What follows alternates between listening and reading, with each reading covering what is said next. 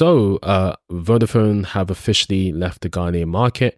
Well, in 2023, this was sort of announced, but now this is really official. This is really set in stone now. This is what the CEO of Vodafone has to say, Margarita de la Val. She says that the sale of Vodafone Ghana to Telecel Group is a further step in simplifying Vodafone's African portfolio. Since entering the market in 2008, Vodafone has helped to develop Ghana's critical network infrastructure, supporting customers, businesses, and communities. So that's what the CEO of Vodafone has had to say. And just as of yesterday, it was announced that Vodafone Ghana, that is, has officially rebranded themselves to Telecel. So the Telecel Group is the company that has acquired Vodafone Ghana, and now, they are going to be taking over Vodafone Ghana and taking it forward.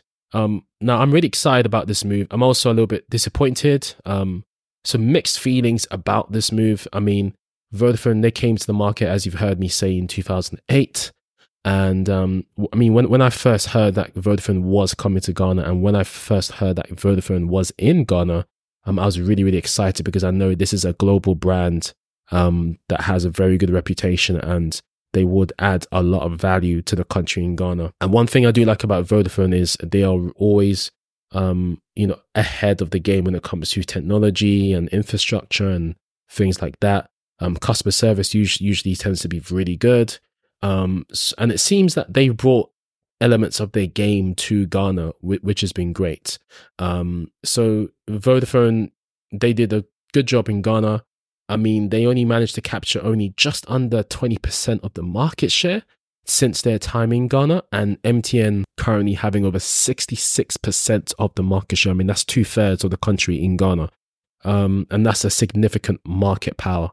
That's an SMP right there. So Vodafone, I mean, they weren't quite able to really catch up with MTN. I think they really wanted to rival MTN a lot more than they did. And I think that's probably one of the reasons for exiting the Ghanaian market. I mean, you've also got Vodafone Egypt, which, they have started to, take a step away from. And also in Kenya, Vodafone's also taken a step away from Kenya as well. So you can see across Africa, Vodafone is starting to step away from the continent, and they're eyeing their focus on other regions of the world, which is sad, but it makes sense. Business is business at the end of the day, and it's a profit business. And if Vodafone really isn't achieving the goals that they want to set out in the continent, then why stay? I do wish them farewell. I mean, one thing that I am going to be sad about is that Vodafone is really pushing themselves in the world of IoT and AI. And we're not really going to get to see what that would have looked like in Africa. I mean, just a couple of weeks ago, Vodafone and Microsoft signed a 10-year strategic partnership to bring generative AI, digital services, and the cloud to more than 300 million businesses and consumers around the world. So we're not really going to get to see that side of a telecommunications business in Ghana and Africa per se. Maybe other networks, who knows?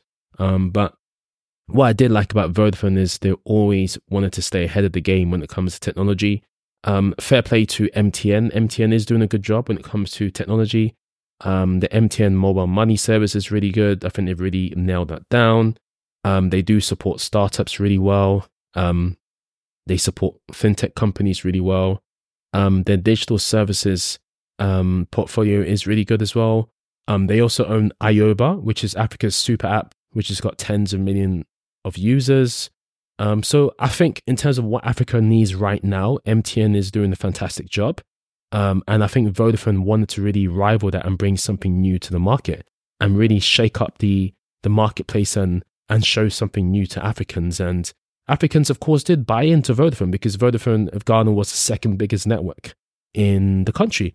But the gap between Vodafone Ghana and MTN was too big because MTN has 2/3 of the market share. Vodafone had less than 1/3 of the market share. And of course, it left room for other networks like Glow and Airtel to really, grow some market share around there because, their packages are quite competitive. Not everyone is able to afford Vodafone. That's another thing as well. So in terms of their price offering as well, probably a little bit more competitive than the cheaper networks as well.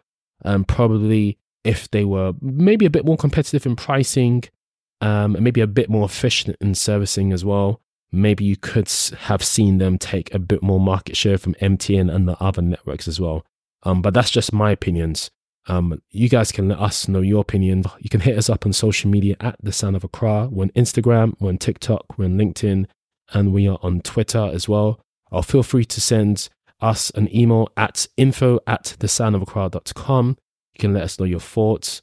And yeah, I mean, this is good news, but also sad news as well. When I first saw Vodafone again in the early 2010s in Accra, I was really excited just to see that big brands such as Vodafone, what were moving to Ghana, and this was starting to put Ghana on the map.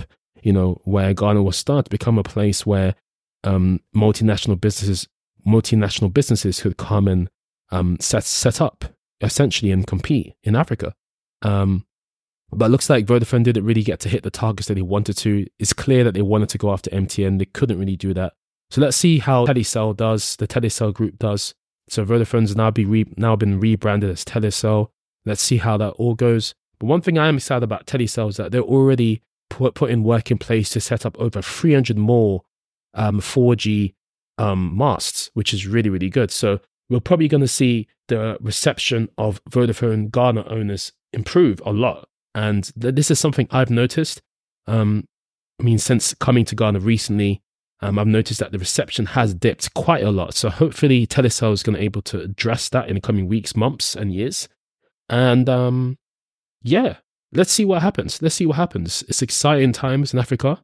Let's see what the Telecel group can bring to Ghana. I know they are fairly established across Central Africa and other countries. They're pretty well versed in the internet in Ghana as well. So let's see what happens, guys. Let me know your thoughts. Thanks for listening, guys. You've been amazing. I've been Adrian Daniels from the Sound of Accra podcast, and I'll catch you in the next one. Take care.